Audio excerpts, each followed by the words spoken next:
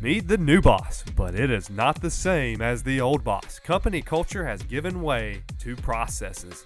Welcome back to the Stronger Business Podcast, where we are giving you the tools to build a stronger business than ever before. Please welcome our guest, Dr. Natasha Ganem, as she shares the secrets to building a stronger business through stronger leadership and stronger processes. And with that, I will turn it over to our hosts, Josh Melton and Chad Brown. What is up, Stronger Business community? Welcome back to the podcast. I'm your host, Co-host Chad Brown. My awesome co-host, Josh Melton, is with me here with an amazing guest we have a lot of history with. She's directly and indirectly been making us stronger for several years now. Welcome back to the podcast, Natasha. Oh, thank you for having me back. How are you today? I'm doing good. We're in the middle of February. I can't believe so much time has already passed since the new year. I know. It's New crazy. Year's come and gone. We're growing our businesses. We're crushing our goals. We're all trying to figure out how to get stronger. It's kind of a mess. It's kind of awesome. Does everybody feel that way, or is it just me? We're this much closer to the next Stronger Business Summit, so I'm happy about that. That's Countdown good. is on. We're going to Yep. be releasing a date soon. We're going to be releasing keynote speaker soon. A lot of excitement. Got in a the lot of works news there. coming up, it sounds like. Yeah. But hey, before we get there, we got to figure out how to get stronger now. That's right. And that's what we're going to do today. We're going to talk to you about how to build stronger leaders, how to build stronger processes, how to figure out how we don't have to do everything ourselves, and we build teams that are able to handle these different components of our business and that mid-level management to be able to grow and scale. And that's awesome because that's something I know nothing about. Yeah. And then there's a collective amen from everybody downstairs when you said that just then. This is a live podcast now. Dr. Natasha Ganem, Line Leadership. We've done a lot of work together. Yep. Like all kinds of cool stuff. You've been on the podcast before. We had a personality reveal party one time on the podcast. You told me and Chad everything that was broken about us. That was amazing. You spoke Cried up for weeks. It was Yeah, great. seriously. I still tear up sometimes because of that. You know, what doesn't kill you makes you. Stronger. Boom. Oh my gosh, Yeah. you brought it, baby. You were on the podcast. You were a speaker at the summit. Like you have been part of the Stronger Business idea. I mean, the whole time from the very start. Coached us, connected us with coaches that we're still working with now. Yeah, she fired me, I awesome. think, as a coach. She coached me one time, did you and she fire told me to do Josh? something, and she's like, "You can't quit. Like you don't know how to quit." And then she just quit. So it was amazing. She showed me how. It was a good coach, a good leader gives you the right example. Lead by example. I quit, by the way. I did. It took me a while. It is just fun to watch you guys and watch you grow. I love everything about the new website, the new rebrand, the merger of the podcast into the Stronger Business Summit itself makes so much sense. All the accountability groups that you guys are hosting and the fun things you're doing. I love watching it as an objective third-party observer, and the fact that you guys give me any credit for having any finger in it or helping it in any way makes me joyful, makes me happy. That's Yeah. why I do the work I do, is because I like watching companies and people be incredibly successful and being able to point at them and say, ha, behind the scenes, I did something. Oh, yeah. You're like, oh, my gosh. You guys are all just looking at the big and powerful eyes, but I know what it looks like behind the curtain. That little scrawny dude over there behind the curtain. I got to figure if she points at me like, I don't have anything to do with that. He's like, yeah. He got here all on his own. That mess, man. I think there's something to do. Yeah, That's awesome. Hey, but it's Chad it brings that up as far as in, you know, when you are growing a company and you're trying to make your business stronger, there's these pieces, I call them like the plateau moments. So you kind of get as far as you can get kind of on your own or what your current level of knowledge is. And then there comes this moments where you got to start like really furthering your team. Yeah. And I think it's a challenge. You specialize in this. I think it's a challenge for any business or entrepreneur, but especially a founder, right? So you start a company, you build it, you start building your team, and you start building some what you think is, all right, these are my go-to people, my leaders. And at a certain point in time, you're like, now those leaders have to like develop other leaders, and you have people that work for your company. Maybe you don't even know them or you don't work directly with them, and so this is like the messy middle of business development. It's like, how do I get that person to teach that person how they need to do their job? And it's kind of like getting it out of Chad's head, right? This is how my business should run, or in my head, this is how I want the business to like. That is, in my opinion, one of the hardest things in business. Not teaching them necessarily what to do, but teaching people like how to think through things, because you can't prepare somebody for every potential situation. So we're going to shut up now. You're going to fix our problems for us. So what now? All of our problems. We expect at the end of the podcast episode, we have all the answers and they're already implemented.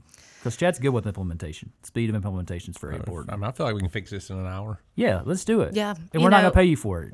This is all free. Thank you. Of course. No pressure. So listen, if you're gonna scale a company, first you have to start, and you do. You get your first layer of people in place, and that's always dicey in and of itself. Some people are going to work out, and some people aren't going to work out, and you're going to learn how to hire right, and onboard right, and sometimes we're going to learn how to do it the wrong way, but it just makes you stronger.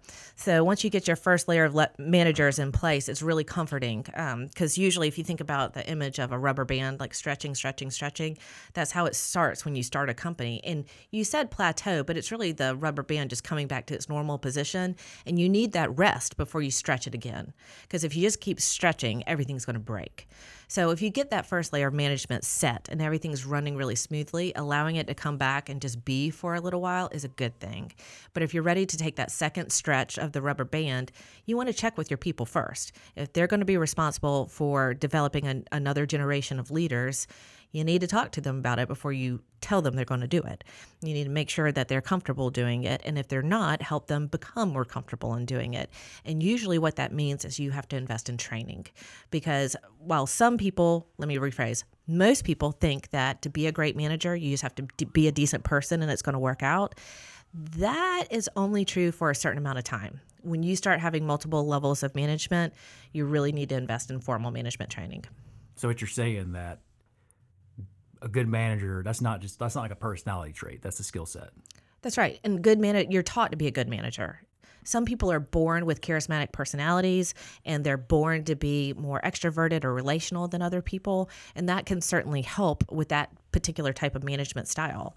But there are a lot of introverts out there as well who are great managers, because people gravitate to different types of personalities. But whatever the case may be, usually a founder owner of a company specifically is a terrible example of a good leader and manager, because they're entrepreneurially minded and they're always going to be pulling the rubber band. But a good manager is someone who's trained and steady and consistent, and they know exactly what to focus on to make sure learning takes place and people learn how to think instead of learning how to ask what to do next. So I ain't got time for all that crap, Natasha. That sounds like slow. Letting the rubber band come back. What are you talking about? So if I understand you correctly, you can't pull the rubber band and expect the tension and the pressure to build good managers. You got to actually invest in some training and coaching and skills that you teach these managers.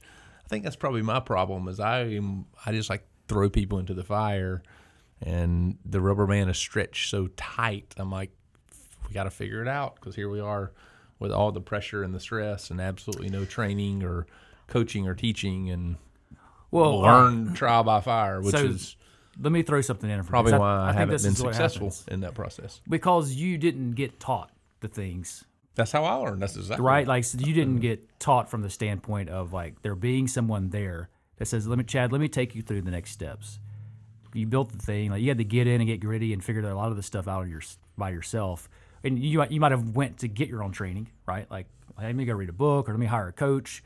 But there wasn't somebody in your organization that set you down and taught you the things, because you had to do it your own. You were the founder. You were the owner.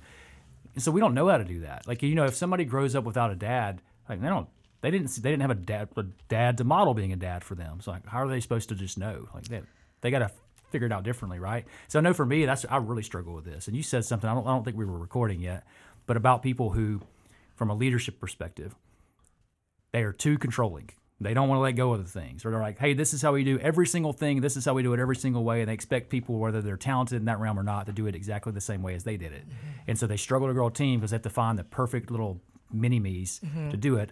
And then there's people that are, your first day on the job, they're like, I legitimately had this conversation with somebody. This is not an exaggeration. This is not just dramatic appeal. These are the words that I used. I had somebody come into a management level. This shows you how just brilliant and wise I am. This is why the listeners should continue to listen to the podcast, especially when I'm talking. I said, do you want me to sit in the passenger seat and ride with you for a while and guide you on this journey of driving the company? Or do you want me to just hand you the keys? And they said, "I just rather you hand me the keys." I said, "Peace." Like, deuces, I'm out. And I don't know. Call me if you need me. I mean, in all seriousness, and Natasha, even when I start people in their jobs and their roles, I got people that work with me sitting in the room here, and they're like, "Please take him back, coach him again, Natasha. He needs help." My tendency would be that secondary thing of where I give people like, "Yeah, go, like, roll with it." Like, I don't want to tell you exactly how I do it because maybe that's not the armor that you need to wear to win in your job. And so here's the objective, and just roll with it, and let me know when you need help. And then I'm surprised when people don't ask me for help and they struggle in their jobs. I'm like, I told you to ask me. What's up? So Chad would be more on that front end of it. He's like, hey, here's what we're doing. Here's how we're doing it. He would tend to lean more that way, and I lean the other way of being 2 hands off. 2 hands on initially, 2 hands off. Or Chad sends them a 17-page email, and they quit before they even finish reading it. That's a true story, too. It Lots of true sounds stories like today. True story. I mean, the blend of you two might be like the perfect happiness spot for people who want to work for It's somebody. actually not. It's the worst place ever. Our people are so mistreated and so desperate to get another job. Right, guys? Yeah. That's not true. No, I mean, you're right. I mean, there's a continuum of, leaders and managers and owners of companies who want to hang on to the way that they've always done things because they know it works, and they want things done a particular way, and they want to prescribe what that is, and they're looking for minions to do it. And a lot of times those can be very successful companies, no doubt, but it doesn't make for a place where people can exert their own autonomy or creativity. And most of the time when you're dealing with workers, they want a level of responsibility that includes those sorts of things. On the flip side, saying, here are the keys, I'll see you later. We forget, as owners of companies, that there is always going to be, we think we're everyone's buddy. And we forget that there's a power imbalance, that we're the ones who are responsible for paying them or doing performance reviews. They remember. And so they don't want to ask for help, and they don't want to, come to us and say, hey, I'm not sure how to do this, or I think I'm failing here. Can you step in to the passenger seat again? Because of that power imbalance that we've completely forgotten about. So in a lot of companies, when you hear silence from managers or silence from your leadership team, and the best thing you can do is to look at them and say, okay, what question do I need to be asking that I haven't asked yet? Or you need to be listening for the silence and be like, everyone's being really quiet. Nobody seems to need my help. Is that legit, or are you scared to ask for it? That's interesting there, because I am very much of the mindset of my door's open, my phone's on. Call me if you need. I don't want to micromanage. Like, I'm not the micromanager. I'm here if you need me. But then I get really frustrated because they never ask any questions, and things aren't done or it's done wrong. I'm like, why didn't you ask me? Yes. So that speaks a little bit to that side of maybe a disconnect between us as owners versus the leaders or the layers we're trying to develop under us, and they're not. We don't get asked the questions and get frustrated. We don't get asked the questions, but then also get frustrated when things aren't done correctly. And I know for me, I'm like, you don't have to do it my way, but if you do it your own way and something gets screwed up, then you definitely got to do it my way. Yeah, so I think this is kind of interesting what you're saying there too. And I'm going to ask you a question, Chad, because I'm going to say something about you I believe to be true, and I want you to correct me if I'm wrong. All right? That's much more fun that way anyway, because then I'm like, nah, I'm still right, pretty So sure. you're going to accuse me of something and see if I can defend myself. Well, I'm not really going to accuse you of it, because it's going to be blatantly obviously and true. You should just admit it. I know that you got the cool hair, and so like you kind of got the Donald Have Trump. you seen my cool jacket? Donald Trump. He's trying to be me. That's why I couldn't even wear Adidas today, because he's dressed. He's got a Nike jacket. I'm like the Nike on. version. I'm like the colorful. You're like the black Adidas guy. I'm like the colorful, like sporty Nike guy. He's like an accountant who thinks he's an athlete because he can play ping pong. That's really what it I comes actually down am to. going for like more the coach look, not the athlete. Coach look. I'm like That's the good. coach. It's about time you changed your look. Chad, even though he's got Donald Trump hair, I don't think he really wants to boss people around. Yeah, your hair. It's like if Donald Trump, the young Donald Trump, if he got a brown hair, it would look kind of like you. You don't like being the boss. Like, you don't really want to tell everybody what to do. I do not. All right, so I don't hate telling either. people what to do. But I'm the same. But we're the same. Like, so I'm the same there. But I think you do a better job of actually telling people how to do what you need them to do on the first part of it. And then if they don't do it, you're really annoyed. Mm-hmm. And I'm like, hey, I'm not going to tell you exactly. I'm going to tell you what the objective is. I'm not going to tell you how to do it because you may have a different way. Now, if you ask me for help, I'll tell you exactly how I'll do it or how I would do it. But if they don't do it, and I have to come and tell them how to do it, I'm annoyed, right? And I'm not annoyed that I got to tell them unless they don't do it, right? So, or if they don't ask for help. So, and this is, and again, I like to think I'm a rather approachable person. And I know you do too. You're like, I'm approachable, and I think we are, but our team might not think that. So there are two different things there. One is, do you care about the outcomes, or do you care about the process, or do you care about both? So Josh, what I heard you saying is like, I care about the outcome. I don't care how you do it. I can show you my way of doing it. If you can do it a way that feels more comfortable to you or is better for you, by all means. But for you, Chad, I heard you say, I want things done this way. It's probably the nature of your industry. Things have to be done a certain way in the tax industry. Kind of, but I've also done it wrong for 20 years, and I figured out how to do it right. And I want to save you that learning curve of doing it wrong 1,000 different ways. Right. So you're explaining your process and why it works, and then hopefully the outcome is the same. And also, I hear what you guys said. You said, well, I want them to ask me for, guidance on how to do it. But then I also heard, I don't like them asking me for, to tell me how to do it because I don't want to micromanage. That's so cool with your rubber band example too, because if Chad ever gets asked for help, he actually shoots people with a rubber band. So like you can't be annoyed if they ask for help, and you can't be annoyed if they don't ask for help, because then you're just an annoyed person. I'm starting to see how our people get set up for failure here. So how do we fix this? Yeah. Obviously, we don't have the greatest system in the world, and we're not the best at. We're better than we've ever been at building managers and leaders, but man, we've cycled through and screwed a lot of opportunity and people up along the way. How do we get better at this? How do we fix this? That's actually what we're really good at. We're really good at screwing people up.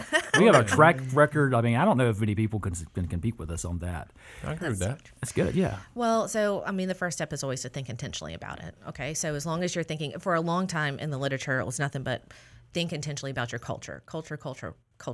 Amy and I joke about this. If it was a drinking game, we'd all be very drunk, because if you drink every time you hear the word culture, it's a lot. Right now, that game is over. The new game is process. Right? Process. You want to make sure your processes are streamlined. And one of the things you want to streamline is your process of training managers. You have to have great managers. You have to train them. You have to give them the resources they need to feel comfortable leading people below them, and maybe more importantly, leading up to the supervisors that supervise them. Because all of a sudden, they're not going to be direct reports anymore. They're going to be supervisors, they're going to be peers, and they're going to be managing up to the founder owner of the company. And they're going to be that link between the founder owner and the trench workers. So they're very, very important. And also, typically, when you get to that level of management, you're at a season in your career where a lot of things are changing. Like new managers and managers who've been around, people leaders for 4, 5, 6 years, they've got some age on them. They might be getting married. They might be buying a house. They might be having kids.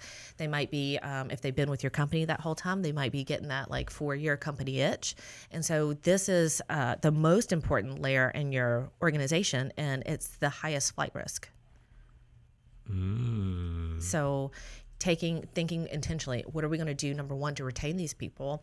Number two, what are we going to do to equip them to manage the people below them? Not necessarily the way we manage them, because we might not be doing it right, but how can we help them step into their own leadership identity and brand of management that's consistent with this business and our core values, so that they can bring in new trench workers and replace themselves. And that is what a great manager is, the person who can walk out of the building one day and never come back, and it's a self-sustaining department or company. All right, so I'm going to play devil's advocate for a second, because as a founder and entrepreneur, I think this is a mindset that's easy for us to go to. I'm like, all right, now I've got this manager and this employee that really doesn't know a whole lot about the business or what we've been through over the last 20 years. And now I'm bringing in somebody to train them that don't know anything about my business. In my mind, I'm like, that's not going to work. You're talking about getting training from outside the company? Well, I don't know how to train. I've never been trained. I don't know how to train my managers, so I got to outsource the training. Okay. So now I got 2 people that don't know anything about my company figuring out how to run my company. This is a challenge. Yeah. It's so, as you're saying that too, I think part of it for me is, even though we're wired, Chad really likes figuring out how things work, right? You're like, he wants to know every part of the organization. He's like, oh, how's that work? I'm like, you don't need to know how that works. Like, it doesn't ever apply to you. He still wants to figure it out. We do butt heads there. Yeah. I don't know how to work. Shut up and go away. Don't worry about it. We got somebody to do that. I'm like, yeah, we're good. What if they leave? I don't even know. I don't even know how to do all the stuff. Okay, great. I think even with hiring these people and all this stuff, and then talking about the training, like, I wore my mentors out. They're like, oh, Josh is calling again. Like, for asking for help. I'm like, hey, what about this? What about this? What about, like, I'm trying to, and same thing for you. And whether you were talking to people or talking to, or reading books to try to obtain the knowledge. And I agree with what Chad's question is, like, all right, well, if I'm, maybe part of my skill set isn't in training someone on how to lead or how to think about our processes. So how do I get from, if I'm not good at teaching it, but it's like I got to invest in training this, but I got to bring somebody in from outside that's a good trainer, but I don't know what the heck we do in our company. Like, Yeah, how does that work? How do you build that systems? doesn't seem like the recipe for success either. Well, that's actually a really good question, because I mean, one thing, and I see the first stop I see a lot of company owners and managers take when they're trying to develop their second layer is, well, we'll send them to a John Maxwell class, or we'll send them to a Dale Carnegie training, or we'll send them off to this, or we'll pay for this professional development boot camp. And sometimes the managers will come to the owners or the person in charge in the company and say, hey, there's this program I want to participate in. Will you pay for it? So you have your managers going off to this course and that course, or reading this book or that book on their own guidance. And so, but what do you then have is managers who think differently about leadership because they've all read different things and been involved in different programs. And so that outside influence into your managers can actually be more conflicting, because they're not seeing management philosophy and leadership through the same lens. And so they might start to approach problems differently. So does a company or an organization need to have a system for leadership development, or even, again, like you're saying, is like, hey, if you're getting it from Maxwell or you're getting from Carnegie, you may have two different mindsets for leadership. Right. But one guy's got this one guy's got this one. Should a company have it the same? Like, if I'm sending one guy to Carnegie, should everybody get a Carnegie? Like, Yeah. what's the thought on that? I like leadership teams that are all seeing the work of management and leadership through the same lens. Okay, so like reading the same books, Reading the same participating books, in the same going type to of the same coaching or classes. courses or conferences. And using the same process to performance manage. So is that my responsibility as the owner, or is that my responsibility to hire somebody to handle? So if you want to do it in-house, you can either do it yourself, or you can ask one of these managers on this leadership team to do it. And the first step, something so easy, is like, let's just start a book club. We're going to read a book every quarter. And after 2 or 3 years, you've read a lot of books that are really helpful, and everyone's using the same language and the same vocabulary to approach problems. It's getting that vocabulary where everyone knows what this word means. So, for example, in some of my companies, I hear somebody will pipe up and say, hey, radical candor, blah, da, da, da, da, da. And it's because everyone's read that book and they all know what that means. And they know that with that preface, some constructive criticism is going to come out. And it's not intended to be hurtful or anything like that, but they are all on the same page with what that means. So that language is really important. And you only get common vocabulary if people are reading common materials, watching common videos. And you can pick that in-house, or you can take turns. Everyone picks a book every quarter. And then you make a reading list, and that's just something that your company does. I love that, by the way. I'm going to start using that. I'm like Chad. Radical candor. I'm going to veto this right now. From You need to put a hat on partnership today. standpoint. You got to wear a hat today. I mean, it's just think that's funny. I'm going to say that with to kill when I get home. Hey, radical candor here, honey. So in a lot of what you do on mid-level management training or coaching, is your time and expertise focused around teaching the owner founder to teach these things, or is it to come in and let the owner founder go do something else and you teach these things? That is such a great question, because it depends on the owner founder. Okay. Usually people come to me as owner founders and they say, my people need something. I don't want to be a part of it. And usually I'm like, well, Or I need new people. Chad, I need my new people, people. my people need new jobs, what they need. and I'm like, well, this is the thing. I can design, we can come in and we can do a custom leadership academy for you guys, which I can explain what that is in a minute. But you're going to have to go through it too, because it's not going to stick. That makes First? sense to me, yeah. First or with your team? So that's another really great question that we have to navigate within each one-on-one instance. So usually founder owners, they're entrepreneurial, they want to move fast, they want it all done right away. So in those instances, they'll go through it with the team. But in other cases, founder owners are like, I don't want to take these classes with the people who report to me, because I want to be able to talk about problems that wouldn't be appropriate to share in the same classroom as them. So sometimes for an example, what we've done before is if we create a leadership academy, maybe we're going like a 4-hour seminar once a month for 6 months. So from 8 to 12 that day, we will do the class with the leader, the owner, and the leadership team. And then for the next 4 hours of the day, we will turn around and deliver it to the next layer of managers So they you're want to deliver it segmenting to. the audience. You're Like, training hey, different level of both, conversation yeah. here, there's here. Same subject matter, but different application maybe from session the morning session to the afternoon session. And it is helpful because sometimes the leaders can raise their hand and say, hey, look, if you talk about it this way, it's going to be a trigger because this event happened 7 years ago in the company. Oh, that's good. Say, by the way, Alex in the next meeting is going to get triggered by this. I like that. We don't have Alex to work So for that us, makes by the way. sense to me that you really got to train both sides of it, because I recognize as just an owner that never had any training, never worked anywhere else. We just figured it out. I don't know when the management team, when are they properly trained? When are they not trained? How much do I give them?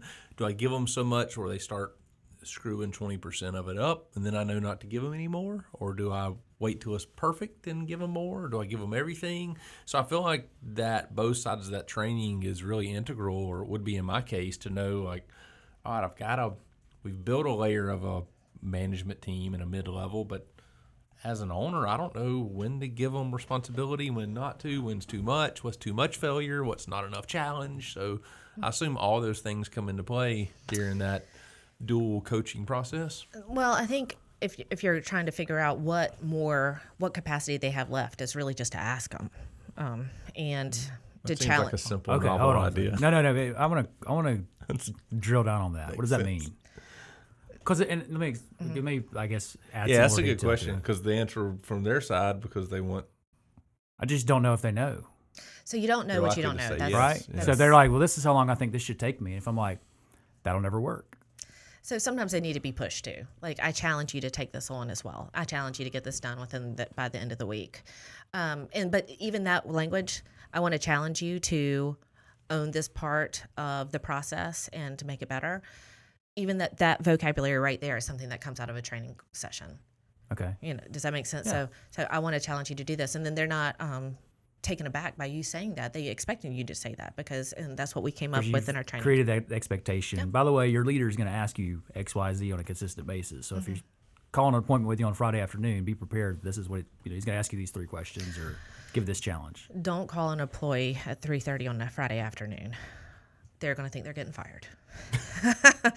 Do it. Or what she just told us, Chad, is that we have tremendous power on Friday afternoons. You can scare the Absolutely. bejesus out of an employee by saying, I want to see you real quick at 4 p.m.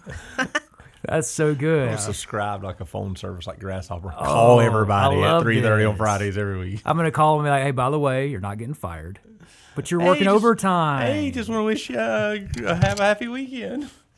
It's Thinking like, about ya. it's like when the school calls and they're like, everything's okay, Yeah, Dr. so Ganem, it's but like, blah, blah, blah. You're not fired, but there's some things you need to talk about. Yeah, it sounds like it's a great opportunity for criticism. Because they're just grateful you didn't fire them. Now you can tell them whatever. Whatever that candor thing was again. I've already forgotten it now. But So, But back to a question you asked, Chad, is like, do you come in and teach it, or do you teach me to teach it? And that's a good question. So what we've been doing lately is, at Lion Leadership, we don't want to be in your company forever. We don't want to be, in some companies we do. We deliver, we do the curriculum during the spring, and then they send another cohort through during the fall, and they do that every single year because these are large-scale enterprise companies who have the budget for that, and they want it taught and delivered the same way every time. But in other companies, we go in and we'll do the first, and usually we set it up, if you have 5 leadership competencies, then we have 5 seminars once a month for 5 months, or 1 seminar a month for 5 months in a row, and we address all the leadership competencies. But then at the end, we turn over all of our materials, and we have 2 days of train the trainer. And so the people who've come through that programming, that are nominated or who want to continue to be the trainer, we teach them how to deliver the curriculum themselves, and they do the curriculum for the next cohort. So it's self-sustaining internally. that makes sense. And if you know you got to teach it eventually, you're probably going to learn it on a much higher level than you would otherwise. all right, so I got a question for you on that. How does that process? Let's say your company hires an outside leadership development company to come in and do some things like that, and then you got your trainers. How does that reciprocate? That's not the right word. How does the ripple effect of that to carry on as your organization grows? Do you just need to be like, all right, at a certain point, we're to bring in an outside consultant or outside leadership development company again, or is in part of that training, it's created like, this is how this thing's going to replicate. That was the word I was looking for. Itself throughout your organization. Well, it depends on how large the company is too, and how quickly you're replicating the seminars. So if you have a cohort coming through every spring and every fall, you can go through a couple of series before you bring the external consultant back in for a booster. And I would say every like 2 or 3 years, you might want to bring the external consultant back in for a booster, and they can exchange out some of we build these in modules. So we can exchange modules in and out depending on what the company is struggling with or what the company wants to get better at, or whether there's a new book out there in the literature that's worth incorporating, or some new activities that are able to do. So for example, I mean, now we have these virtual learning environments. Is it going to be virtual? Is it going to be in person? Those are two completely different leadership academies, right? But there are always different ways to freshen up a leadership. Sometimes companies rebrand, and so all the training materials need a rebrand and a refresh. Sometimes companies will adopt new values, and so we have to go back through and make sure all the values are up to date and that the curriculum is in line with those values. And then sometimes in companies, a new, either it's sold or it's merged, or a new COO comes in and they want to change one of the leadership competencies to include something or to exclude something. Give us an example of that. So for example, let's say you have company A and company B, and they're about to merge. Okay, both have very strong cultures. They have their what, how, why statement or purpose statement. They have their core values. Let's say company A has 4 core values and company B has 4 core values, but they ain't the same. So what are you going to do? You're going to have 8 core values? Yeah. Or are you all going to come together, or the leadership team's going to come together and say, okay, what does it look like when we blend? What are 5 core values that we can have together? And then if you have a leadership training program for one of those companies, well, you got to get revamped because there's a new, there's more information that just got added. We got to reformat some things. Okay, that makes sense. Okay, so I want to back up for a second. And a lot of our audience is on a smaller level of a stage right now of an entrepreneur. And let's use my world as an example of, let's say I have a small tax office and I've got 3 employees. Like, we're growing. I feel like I want to build a scalable model and I want to have layers of management, but there's only 4 of us. Do I go try to hire somebody that's got management experience? Do I try to take somebody internally and make them a manager? What's the first steps in a smaller organization of building that layer, that first layer? Do you go put an ad out for managers? Do you have to train that? What do I do? That's a good question, and it's actually a timely question because my answer has changed across the last year. Ooh, interesting. Okay. Right now, finding great management talent is impossible. If you're a good manager, are you out there managing your own stuff? Is that why it's so hard to find? And the job market is so competitive. Well, I want to dive into that answer. Why is it the case? Because I don't see it changing. What you just said, but why is that the case? How come it's hard for me to go find a good manager and bring them onto my team right now? So, and I'll say, there's so much competition for small business owners, okay? Because a great manager can go work for an enterprise company making triple what you can offer. Hey, because you Amazon can't pay them what they can get somewhere else. Okay. It's a money compensation side. Compensation issue, ability to be flexible and work remote issue. And an opportunity I want you to work issue. 50 hours my way in my location for less pay. Yeah, that's kind of hard to say. Okay, so you're saying right now in the job market's too hot. There are too many big companies that can Walmart you. You know, the mom and pop stores, Walmart just annihilated all of them because they couldn't compete. Right? They had too much bandwidth, and they could provide better opportunities. They could provide better prices. So you're saying that's the same thing with the job market right now. The reason that small businesses may be struggling is because the conglomerates are able to throw more benefits. And I mean, this is definitely true. Like, absolutely. If I'm trying to recruit somebody from the University of Georgia and they start talking about benefit program, man, I can't compete with the government. I keep, you know what I'm saying? It's like, it does. That's the challenge. Okay. So that's a really good answer. So what the heck do we have to do? Right. To fix so that? The way that you fix that is you grow your own. Okay. You grow your so own I can't leaders. necessarily like go out and get a leader. I got to get somebody and develop them as a leader. Which is smart, it seems like to me, because they already know the business. Sounds like a good time to be in the leadership development probably business. the biggest place Josh and I have screwed up over the years. Don't take me down with you, buddy. I don't know if I can. Yeah, that's right. You're right here with me, co-host. One of the biggest places we have struggled is we took employees or people on one level of staffing force and tried to make them a manager and said, "Hey, we want to do that internally." Hold on a second. And we didn't make them. We didn't develop them as a leader. We just gave them more responsibilities. We chose the Josh Melton model of like, hey man, you want more? Roll with it, baby. Here's the rate. Take here's the keys, the drive and another car. $5 an hour, and have at it. Yeah. So maybe that was the problem. So you can blame me. It depends on the employee. Some employees, and it is true, being, you can be a great widget maker, what I say, or accountant or tax person or farm table maker or whatever. That doesn't mean you're going to be a great manager. Because a lot of times companies make the mistake. They're like, you're so good at doing taxes. You should manage other people doing taxes and teach them how to do it your way, and then we'll be more profitable. And they do a horrible job because the job of management is completely then different. Then they leave and I got no manager or no good tax person. Yeah, now you're good. What the heck do I do now? You're a good tax person's a terrible manager. You ran off all your other tax people, and now this guy's going to quit too because he feels like a failure. So you need people who want to be into management. You need people who want to teach. You need people who value developing other people. All right, but you got to spotlight those people too, right? Because again, what I would say, this goes back to the capacity question earlier, saying like asking somebody what their capacity is, and they're telling you, like they may not know. In the same way that somebody may want to be a manager, and you're like, this is what we've done too. Because everybody we elevated, Natasha, as far as in a position, we didn't elevate them against their will. They didn't say like, no, I don't want that. Mm-hmm. They all said that they wanted it, and we're like, okay, well, you want more, we'll give you more. But they weren't prepared, and honestly, I would say for some of the people, I would say, hey, I screwed that one up. And honestly, the thing I said earlier about the keys, I'm like, hey, I should have been a better leader in that situation. There's other ones that I'm like, I just put the wrong person. Like, they said yes, and I said, okay. And they never should have been eligible for that seat. So how do you even determine? So one thing is if you're going to promote someone into management, you have to understand they can't continue to be the exact same doer they were, and then they just tack on an extra 10% for management because then they're working 110%. It doesn't work. You got to take away some of their... I could be guilty of that. Yeah, everyone is. I mean, it's a really common problem. It's like, well, we want you to manage the department now, but we don't want you to stop doing anything you're doing. I still need you to do the work you're doing. Managers are managers. They're not doers. You have to understand that. Like, when that happens, the job changes. Do we do that because that's what everyone, we had to do? No, everyone makes this mistake at some point. You can't, most of the time, somebody can't afford it. Like, I can't, in the smaller levels, obviously, the levels that Chad and I would be at this point with companies, we can afford to hire full-time people, and if it didn't work out. We're not like screwed and stuff. But on the front end of it, I'm like, you're spinning plates. You're just adding another plate to somebody's. Like, you can't completely remove them from the doing part. For a lot of smaller companies, you got 5 people, you just don't have the revenue to be like, all right, now only am I going to have this guy not do any of the executing things he was doing before. I'm going to pay more to be in a position. You say executing, a.k.a.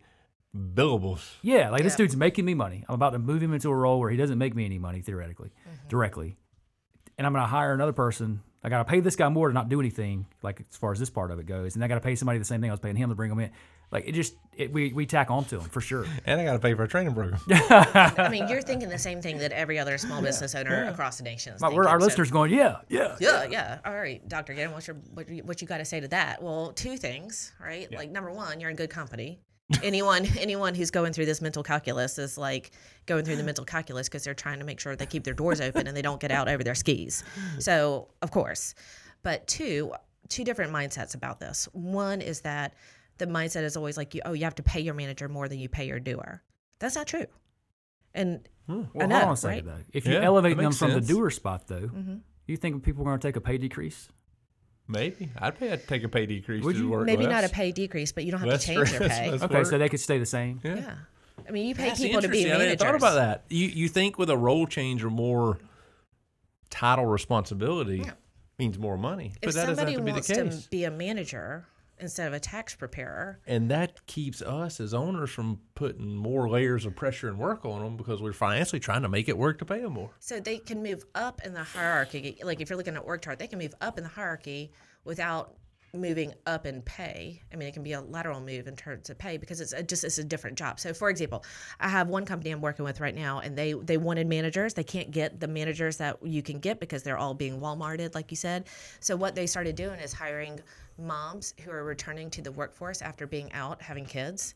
And why they're doing this is because moms are super organized, moms are super relational, and moms are super good at like, what's the right word? Herding cats. Yeah. So they actually make great managers, even though they don't know the industry that well. They learn the industry and they just take care of the management position. And no, they're not paid as much as the seasoned, tax professional or whatever at the high rate that they get paid to be doing that sort of work. Well, but you're talking there about bringing somebody in from the outside, right?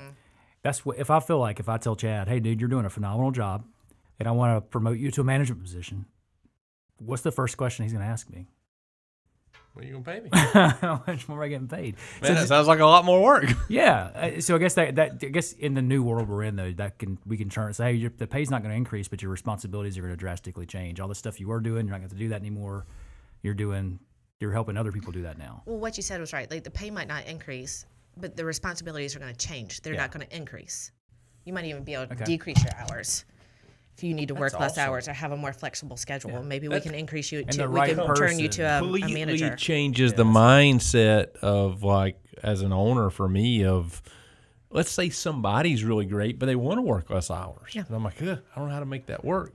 Mm-hmm. But if I can, like, give them more responsibility or make them a manager, they can work less hours, and it doesn't mean more pay or higher pay. That's a place see it I now, just Natasha. haven't quite The wheels are figured out. spinning. Man. And Chad said nobody. I'm thinking about a month ago with Justin. I'm like, dang, dude, we handled this the wrong way. That's what I'm thinking. I'm saying with Chad, it's like Feel he's like- like nobody will ever make more money working for him anymore. He says, hey, listen, it's just a different position. Great. I'm going to walk out of here, and every manager in the city is going to be waiting at the door to like bow and arrow. I'm pretty me. sure Justin cut your mic off like 10 minutes ago. So the second mindset that is worth talking about before I get myself completely in hot water is Business owners are loving you right now, it's an Natasha. This investment. is amazing. Well, business owners think of it as an expense. Stop. It's an investment. So you take $100,000 and you put it It's an into. investment if it works. Hold on. But think about it. Think about it. You put $100,000 into the stock market right now. Over a year, you might make what? 110? 10 then. You made 10%. Yeah. You might. So you might get it. Yeah. You might get an extra $10,000 for that $100,000. Stock market ain't gonna quit on me though and go work for my competitor. Listen, you take $100,000. You put it into a manager. You think that manager is going to make you $10,000, or you think they're going to make you more? I expect them to make me 300. That's what. So you're not going to spend $100,000 to get $300,000. I am, yes. I should be. See, I see where you're it's going not an here. expense. And it's now an every investment. financial advisor just quit listening to the episode. They're like, oh my gosh. But I Reinvest in your feel like business. as this is interesting as a business owner because this is what I love and what we do, and I feel like there's so much more risk in spending $100,000 on a manager than there is putting $100,000 in the stock market. From my perspective, that is foolish. Well, I think Because Now that we're talking through this, 'Cause you and I'm control that listening and I'm person. saying this out loud, I think you're correct. Well, I guess there's when you say you control that person, you're definitely speaking Chad's love language. Then I You're can, like, I sounds can. perfect. This is only a good investment if I can. No risk equals no reward. All right, Justin's sending me messages over here. Hey, it's a different risk Fair, reward. fair enough. I think now Justin's asked for a pay raise. Is what I just determined there. Auto-correcting. No, these are the two mindsets you have to grapple with. The idea that, number one, you can hire someone into management, change their duties, pay them the same, but they get to do work that they love, and they get a new challenge that gives them a lot more creative autonomy. Or think of hiring that if you just bring in an extra person that costs $100,000, if that person doesn't make you at least $10,000, something is horribly wrong. That's not going to happen. They're going to make you more than $10,000. It's a better investment than putting it in the stock market. All right, so Not an expense. All right, so I invest $100,000 in a manager, and numbers say if I invest $100,000 in an employee or a team member, it should bring back at least 200 or maybe 300 over the next. It's going to take in time fact, to build up. I'm going to pay $100,000 to get you an extra person. I'm going to take the profit. All right, That's all good. right. You're risking your $100,000. That's change. That's an interesting model there. That's actually. I kind of like this. Man, we may have something there altogether, a whole different business model. But that only works if I can build $200,000 more dollars of business and revenue, and they can handle it. And probably the biggest fear as an entrepreneur and an owner is you're putting your eggs in one basket somewhat, because if it doesn't work, now I got to pick up all of these pieces, and I'm barely hanging on as it is. So I want to. Yeah. This is a small pivot here, but I want to ask a question on this because this is more right. You real don't life. agree? She's gonna. I have You counter growled. arguments in my head that I'm keeping because Josh, I wanted to hear what Josh was saying. Josh is I could see like the glare in her eyes. I'm, like, I'm "Oh, tired. Glare. I'm just tired of this being about you, Chad. I heard like the lion growl over there. You're the co-host and you're trying to command all the attention right now. It's bothering me. I'm just trying to fix all my problems in an hour. The clock's know. ticking, dude. But so I want to focus on real life. This is vulnerability from the standpoint of like where Chad would find himself. I have no problem with making Chad vulnerable on the podcast. It's fun. And then from the standpoint of the cleaning company as well, where we're at, because I think there are two different levels based on the style of business that we are. So Chad is everybody that works at the tax shelter for the most part, or at least the majority, are full-time staff. He's got some part-time staff, mostly full-time. The cleaning company's the opposite. It's mostly part-time, and then we have some full-time people. And so in your business model, Chad's business model, he is still like, has been largely the hub. Like he's like kind of managing everybody up until recent times. And that's where he's making the adjustment of like trying to elevate beyond and build that middle management ground. For the cleaning company, we've been there and we're trying to like scale it even further. So now it's like we got the first level of middle management. So there's people that work for us. Chad doesn't know, he probably knows 3 people that work for Athens Cleaning Company, and they're all in the room. There's a bunch that I don't know because we've got enough. They have supervisors and managers that they deal with, and so I've never met half of our team from the business where we're at. But we're starting to get to that, like, all right, we're adding second levels of management in it. So like I currently work with all of our managers directly in one shape or form, and we're trying to elevate to where I'm not, and we're just kind of like bouncing back and forth. And so we've had it where it's like, oh, let me step away, and it's let me come back in. So I'm doing that yo-yo a little bit of that, and you are too. It's just in different. It's different because I'm trying to build the second level of mine because my business model is different. He's still working to really build the first level where he's insulated from having to be chief problem solver. Yeah. And getting those first people that are, you are the leaders, you are training, you are managing. That's kind of where you're at, right? I'm not like outing you to the whole podcast. No, you are. That's definitely right. And I'm thinking right here as we're thinking through it, I'm like, man, I got to spend $100,000 on a manager that's not doing anybody's taxes. They're not driving any revenue. My people already feel like they work too much. So how is my manager going to get more work out of my people that feel like they work too much? I got one for you. What if that manager that you hire for $100,000 takes enough off your plate? Are you going to make $10,000 more for your company because you're freed up? Possibly. Well, he's got to make Probably. Are you going to make much more than that because you're freed up? Probably. Okay. Yes. Okay. Or if I'm not, it's worth that or more for the $10,000 worth of freedom peace. or flexibility. Yes. Well, the only reason you make the investment is to make more money or to make your life better, right? So, like, if you're investing that $100,000, you're under belief like this is going to help catapult me to the next level. So why do we have such a hard time spending that $100,000?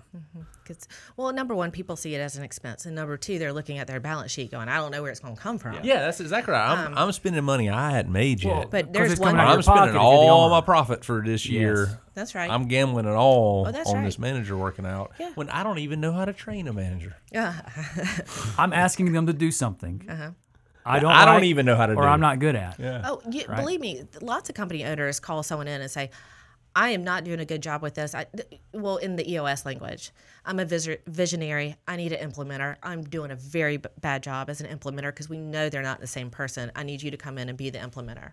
And if you get the right person, they're going to come in and do just that. People struggle with getting that implementer in so that their company can go to the next level because of the expense, because they're worried about the dollars, they're worried if it's going to fail. But one thing's for sure, you're not going to get to the next level without it, period. So you might as well go ahead and start trying. That's a key statement right there. You're going to stay exactly where you are. No way I'm going to get to the next level. So the question comes down, not a choice. Do you want to scale and grow or not? Yes. Because if you do, shut up and spend the $100,000. And If just you don't, choose keep wisely. doing what the heck you're doing now. We could take some time to talk about how to interview wisely and make sure you get the right person in. Well, yeah, that's probably another piece of it. Okay. Yeah. Where I probably from that entrepreneur side, we want to just make it happen real fast. All right. Which doesn't work, which is probably why there's been a failure rate, is why we which is why suck we're at these hesitant things. to spend $100,000. By the way, I don't want to beat this up God, too why are we much. saying $100,000? Why don't we say 50? I Most feel of better at 50. most of the people listening, they also You suck can do at this. percentages with 100. That's why I say 100. Okay. Yeah, Because it's it's like good. you know what 10% of It's 100 good round is. math doing that. All right, I got a question for you. We're getting to the Chad. The plane is circling the runway right now, buddy. We're getting ready And to land the plane. My plane is like out of fuel and a long Your way from the plane runway crashed right about now. 10 minutes ago. That's why I had to take over like complete hosting duties with no sidekick this time. Just kidding. I have a question that's a little different. I kind of want to just focus on this kind of to the end here. Training, all this crap, getting everybody into place as the leaders, the owners. When we get the middle managers like legitimately in place, how do we need to be checking in and helping to lead them? Because what we're talking about is like you're leading the troops. So you guys are currently now the sergeants and the lieutenants, and I'm like, the colonel or general. Yep. How do we need to interact with our leaders to keep them, so we're staying in tune, so we know we're not giving them too much rope like I would do. And traction, I think, says like this guy said, well, you give me just enough rope to hang myself with. So I'm like, oh, I'm really good at that. Not giving them too much rope, but we're also not like all up on them, and they're like, man, I need a better leader than this guy who's all up my back all the time. How do we lead our leaders? That's a really great question. Okay, so you're a visionary. You hire an implementer. How do you interact with that implementer so that you're not spinning out worried about what's happening? You know what's going on, but you're not micromanaging. So this is where we get into the process, right? You need to make sure when that person comes in, you have a process in place that works for you, that you're comfortable with, and that works for them, that they're comfortable with. So, even as simple as regular meetings, right? So we're going to meet every Monday for an hour. And we're going to talk about, you're going to tell me what you've got on your plate. I'm going to tell you what I've got on my plate. We're going to work through any issues that exist, and then we're going to walk away with to-do actions. And then we're going to come back again on Monday and do it again. Okay.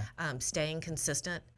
The number one mistake that visionaries make, company owners make, entrepreneurially minded people make, is they're not consistent with that one-on-one meeting. But if they stay consistent with it, it's going to help the implementer out tremendously. Another way to engage with the implementer is to make sure that they understand what the mission and the values are. So you have to live them out, and you have to show them how you live them out. They have to be buried into all your core processes that they are, helping to churn and create. And you have to make sure they understand exactly what you want of them. So if you don't have a scorecard, you don't have numbers that you're tracking weekly, then the implementer is not going to know if they're hitting success marks or not. And you're not going to have a system by which you can say, hey, look, I think we need to drive a little bit deeper here, or we need to pull back here because this number doesn't look right and this number doesn't look right. Okay. I got a specific question there. So when you had somebody in place that's been here for a while, so it's easy for me and Justin, who we keep mentioning. People don't know he's sitting in the room with us. He's our engineer for this. It's totally uncomfortable. I'm sweating through my... writing notes. Yeah. He's taking notes. He's got I can feel the He's stare. silently commenting on things right there. It's one thing for me and Justin to have those meetings where we have benchmarks and metrics and all the things, because when it comes down to it, Justin knows how to do his job already. He's been on the team for years. It's easy for us to have that consistency and knowing we're on track, we're off track, right?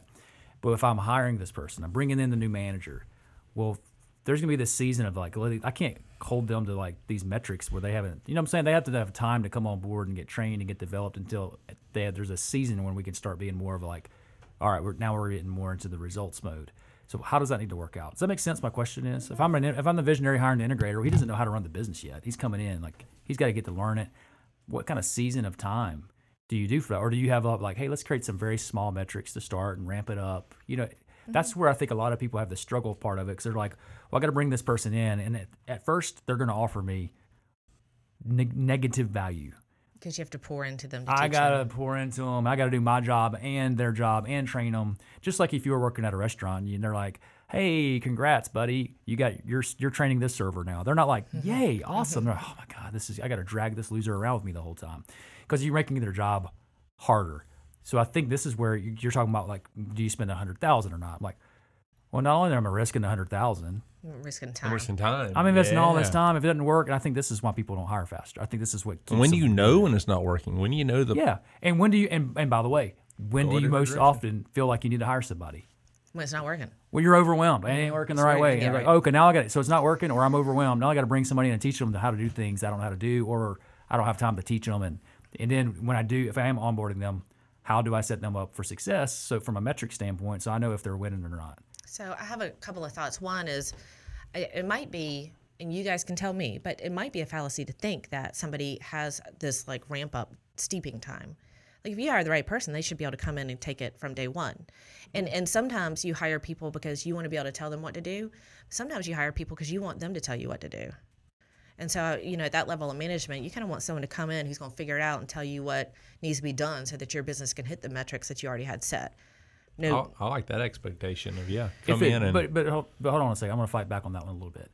Because if I'm hiring somebody that's has industry knowledge, Chad can't do that. He can't bring somebody. He can't hire somebody from Athens Cleaning Company to come in and within the first week they should be able to be operating at an efficiency standpoint. Now, if he's hiring somebody from his competitor, then there's a different level to that. But if the person that's coming, if somebody's going from the position of authority at Apple and they're hired as the CEO of JCPenney, there's going to be still some onboarding. You can't be day one, they're ready to roll. Industry switches are different. Yeah. Yeah, and I think in today's competitive market, most of us as small business owners, it's hard to hire from your competitor, and you don't really start shopping for people that are in Lexington, Kentucky, if I'm trying to bring them to Athens. Okay. And so it gets in where I was like, that's where I've been at. Okay, It's like I got to gotcha. get somebody. They're outside of my industry because honestly, nobody in our industry for our Athens cleaning does things remotely the way we do it. So there's like this kind of big learning curve because it's different than what they expected or have done before. So the way to set yourself up for success, right, is to get everything that's out of your head on paper and documented. And so you have to think intentionally about how am I going to train this person? Because if you know exactly what's going to happen on that person's day 1 all the way up to their day 21, you know exactly what they're going to learn, especially if you use a software program like Trainual, and especially if you already have your processes set. You know, this is our process, this is efficient, this is the way it's going to be, and you want to train them on that specifically. You know, making sure you have video documentation and paper documentation that they can lean on and use and that you're going over with is important. Making sure your files are organized on your shares drive or whatever you're using for file sharing, because the hardest thing when you're coming on board is to understand the greater picture and the context of where things are and what's a process. How do I get time off? How do I reimburse receipts? How do I, do something for travel? Where are the job descriptions? Who do we need to hire for? Where's the org chart? What's our process for, onboarding a new customer? What's our process for exporting a customer? Like all of those standard operating processes, you have to know exactly what they are. And you have to be able to tell the new person exactly what they are and what you're expecting of them. And most small business owners don't have any of those processes written or documented in any capacity. And so what they're doing is when someone comes on board, they're like, hey, just walk with me for the next 3 weeks and I'll show you the ropes. And that's just that, of course, especially that's what's going to do when someone's overwhelmed and they just need help. Just follow me and I'll show you. Yeah. But that's not the stronger way to do it. The stronger way to do it is to be like, understand I'm going to hire an integrator. Hopefully they'll be with me for life, but they might not. I'm going to have to do this again in 4 years. So if you just instead of doing a 1-to-1 training program, you imagine doing this 1-to-multiple, and then you use the same system, it's going to take time. So this is kind of what we did with Stronger, though, right? I mean, we're Yeah. like, all right, so we know we need to bring in someone to do work for us, but we also don't know exactly what we need them to do because we don't have all that stuff sorted. Right. It's a combination of shared knowledge. Chad's got some stuff he's working on. I got some stuff I'm working on. Our team's got stuff they're working on. And so for us, we hired a consultant to come in and help us, like, Sort it. what do we do? How do we do it? Figure Get it it out. out of our heads on paper and Yep. build some stronger processes behind it so the person coming in is set up for success. Yeah. They're And not that- sitting there trying to interpret out of our heads what the heck they need to be doing. Yeah, and in that process too, I think we had a hiccup on this. Is kind of the thought process of like, oh, day one they'll be able to start and execute. And it's like, well, no, they're still going to have to ramp up, right? But at least like there's a potential path to follow in place, and it's not all just like follow us around and ask us questions and like gather all the knowledge. So would you say that's a good thing for entities to do? Is they find a company like yours, they hire a line leadership, and they say like, hey, I need to hire somebody. I don't want to screw it up. Is that a wise investment to make? Oh, yeah. So Because it's not $100,000 then. I'm not worried about the $100,000 position because I can actually it's going to cost me some money, but I got probably a much better, I'm hedging my bet a lot on that $100,000 investment. I got a way better opportunity for that 100 to turn it into 300 instead of just trying to gather 10,000 off of it. well, two things. One, you can hire a consultant to document all your processes so that the person coming in is set up for success. Or two, the person who's coming in, the implementer, can actually document all the processes for you as they're following you around. But that just has to be part of their expectation. Like, we're designing systems and processes. We need you to write them up and execute on them by following us around. So you're going to have this one follow you around implementer, and then the next one who comes in already has a system for training in place. And that way, that person's already bought into the systems and processes, and they approve of it, and they're more likely to implement it themselves. But a third option, which I think is probably good in this situation, is to have an interim COO. You have somebody come in for 3 months, Oh, yeah, that's good. follows you around, documents all your processes, tightens them up, figures out where the holes are, patches them, hires the people who needs to be hired, fires the people who need to be fired, making sure your performance evaluation systems are working and that everybody is on board with the strategic direction of the company, and then they're in charge of hiring their replacement. That sounds awesome. Where the heck do I find this? I got a couple in mind. Natasha can do it for you. That's awesome. All right, Natasha, we're coming up on our time. So this is landing the plane, Chad. I don't know if I'm the pilot or co-pilot right now because you keep jumping out of the plane. But when it comes down to, if you could give our listeners like one big like takeaway, we call it our max out moment. It's mom for short. Max out moment. It's mom. You're a mom. Now, if you can give our listener Natasha like one takeaway, is like, hey, if you didn't listen to the episode at all, but listen to this. What would Dr. Natasha Ganem's max out moment be? Management is not entirely intuitive. You can't just be a decent person and hope it works out. You really need to listen to external parties pouring into your leadership, identity and training in order to execute on management well. So you can't take just a really good person or a really good personality and expect them to be a good manager. Well, you want to start there. You want a really good person with a really good personality. But the field of learning and development, right, in leadership and management training is a booming industry for a reason. It's because managers need it to be great. You can go all day long being average, but if you want to be a great manager, you need some tools and tricks that the pros know. All right, so let me ask you this as a additional question to that max out moment. If I want to scale my business and I am an owner, founder, am I better off investing in a manager and leadership training for that manager, or am I better off investing in management and leadership training for me? Oh my gosh, the manager. Okay, so if I got to choose who to build the skills with, I need to do it with a manager, not myself. You need to be entrepreneuring, Okay. envisioning. You don't need to be That goes against being an expert everything manager. we think we're supposed to do. Like we gotta, or for me, I'm like I gotta learn it all, or I gotta know it before I can teach it, or I gotta. But this podcast is management training for you guys. It is leadership training for you guys. You have sought out all sorts of training. You've read all the books. You've done all the things. You've poured yourself into executive education, in fact. So you have gotten it because you've had to go get it on your own. The question is now, can you give that as a gift to the people coming up behind you in a very structured kind of way? That's good. Because we're going to go get it on our own. We're still going to go get it on our own. So we'd be better on giving somebody else like, hey, you and me are out there looking for our own ladder and it's got rungs in it. We need to give that ladder to somebody else and it's got the rungs already there. I feel like every time so well said, Josh. we have you on this podcast, like you're like shaking me almost, being like, quit trying to do it and go freaking hire somebody, Chad. So listen. And I'm like, that's a great idea. Until 3 weeks later, I'm like back in the thick of it. Well, listen, you're going to make more money doing the things you enjoy doing and having other people do things you don't enjoy doing. Full stop. True. I love it. All right, hey, I like your backup question or secondary question there was really good because I think that's the ultimate max out moment is for the founder out there listening anyway. If you're the ultimate leader, is like if you're invest in your people first.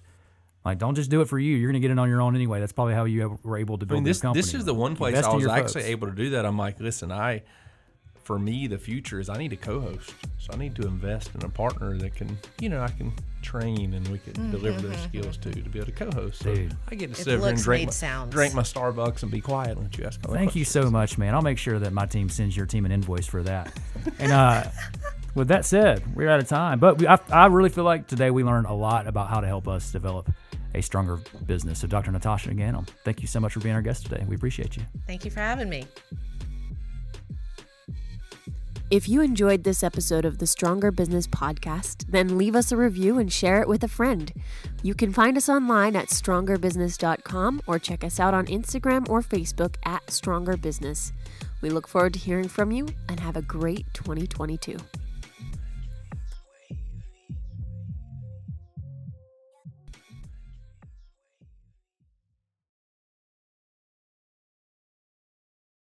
He's like, so Natasha, answer this question. How's my hair look today? So, Fabulous as always. Is that even a question? that's what Chad does.